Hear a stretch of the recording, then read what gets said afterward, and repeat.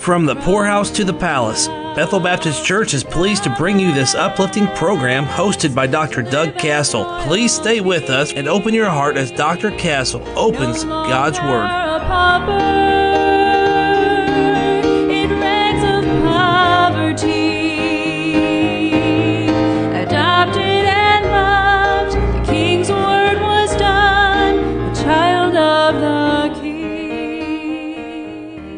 Well, thank you for taking time today to tune in and be with us here at this broadcast from the poorhouse to the palace. We've been going through the last three Old Testament books of the Bible, Haggai, Zechariah, and Malachi. We are in Zechariah chapter 4, looking at the visions that came to Jeremiah in the night as he had returned and began early in his ministry. And we are looking at the fifth vision. Today we begin the fifth vision. It's the vision of the golden candlestick and the two branches that's found in Zechariah chapter 4. Now, this chapter is not a vision of encouragement as the first vision was. Neither is it a geographical or a political vision like some of the other visions were. This vision is given to the inner spiritual condition of the nation.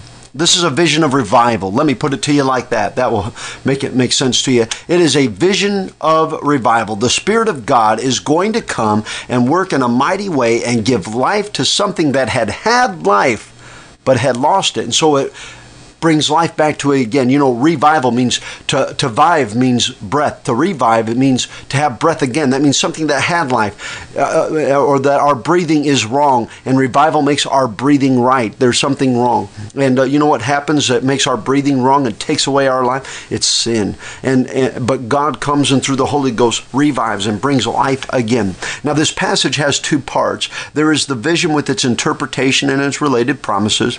And the vision in chapter 3 was for Joshua the high priest, the religious leader.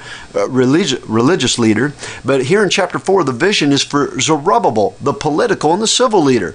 And remember that Zerubbabel was of the seed of David, and he is what we would call a messianic progenitor, or he is in the line of Jesus Christ, and he is a symbol of Jesus Christ. He is a picture of Christ here in this passage. And we see in these two chapters that both these men foreshadow the Lord Jesus Christ in his divine offices of king and priest.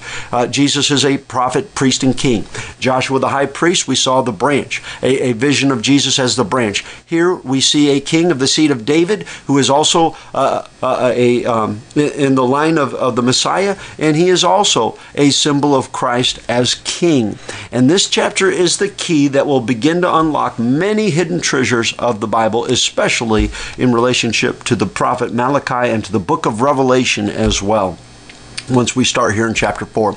Let me give you verse 1. And the angel that talked with me came again and waked me as a man that is wakened out of his sleep. So we know that these 6 visions came in the night, or these 8 visions came in the night, and it appears at some point that he fell asleep and the angel had to come wake him up. Zechariah went to sleep in church, amen? And Daniel did too. And so don't worry, he awakes to see the 5th vision in the night sky. Now let's look at verses 2 and 3, and we're going to spend probably a few days here in these two verses, in verses 2 and 3. When the angel awoke him out of his sleep, the Bible says this, and said unto me, What seest thou? And I said, I have looked, and behold a candlestick all of gold, with a bowl upon the top of it, and his 7 lamps thereon, and 7 pipes to the 7 lamps which are upon the top thereof, and 2 olive trees by it, one upon the right side of the bowl, and the other upon the left side thereof. So Zechariah saw a candlestick. He saw the menorah with the golden bowl and the 2 witnesses. Now, let me first deal with the menorah, because it was an important part of the tabernacle first and then the temple. And in the temple there was furniture and rooms. There were 3 rooms and 7 pieces of furniture. Let me give you the whole picture here. And I know these are things that you have heard me speak of before, but repetition is the key to memorization, and memorization is the key to learning. And I want you to know these things and have them written on the table of your heart, amen? I want them planted in your mind so that you'll be fully persuaded of some heavenly things, okay? There were 7 pieces of furniture in the tabernacle first, later the temple, that were divided among 3 sections of the temple. You had the outer court. That's where the brazen altar that was a type of Calvary, and the laver, which was a type of our daily cleansing, was. You went into the eastern gate. How about that? Jesus is coming from the east. You came first to salvation, then you came to daily cleansing from sin. You went from the outer court into the holy place, and on the left was the menorah of spirit-filled service, and on the right was the table of showbread, which pictures the Bible and Christ, our bread of life, come down from heaven, because man does not live by bread alone, but by every word that proceedeth out of the mouth of God. And straight in front of you, centered in between you, just between the menorah on the left and the table of showbread on the right, was the golden altar of incense. That's the golden altar of prayer. Then there was the most holy place. Remember that temple veil that was between the curtain that separated the most holy place from the holy place. And it contained the Ark of the Covenant and the mercy seat. There was the Holy Spirit waiting to indwell man. That was his holding place for at that time, waiting to indwell man when the blood of Christ would be poured out from heaven, from the heavenly mist rock onto the mercy seat in heaven. And the most holy place takes us from close communion with a veil to atonement, at one with God. And when the temple veil was torn apart, close communion became atonement. Now there is no wall between the Spirit of God and service, prayer, or Bible reading, and the ark and the mercy seat of God's tabernacled Spirit. Those five, the number of grace, are eternally yoked together. God's Spirit is not without us. He is now within us. It guides us according to the Scriptures in prayer, Bible, and Christian service.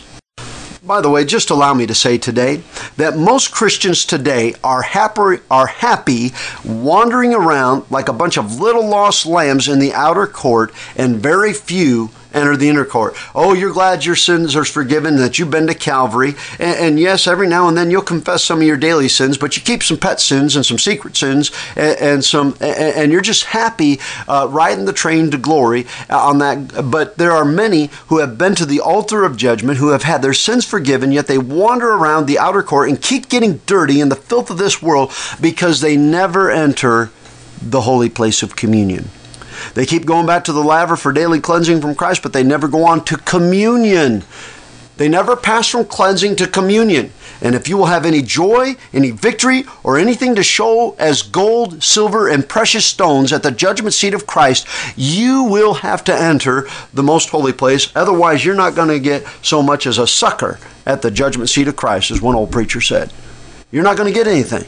Because all you did was you just wandered around out in a place of cleansing, and you never entered a place of communion and consecration to Christian service. You need this. And now we are looking at the vision of Christian service, the menorah that is needed here. And I'm going to stop here for right now for today. But tomorrow we're going to come back and we're going to look at this communion, the communion of the holy place. I just kind of opened your eyes to it today. We're going to look at it in detail tomorrow. God bless you. Until then. No longer a pauper in rags of poverty. You've been enjoying the program From the Poorhouse to the Palace. Find Pastor Castle's Bible commentaries and other resources when you visit the website bbclinton.com. Archive broadcasts of this radio program are available at WYTJradio.com. Listen to the latest broadcast wherever you are, or catch up on what you missed whenever you want by subscribing to the podcast on Spotify, Apple Podcast, or Google Podcast. Just search From the Poorhouse to the Palace. From the poor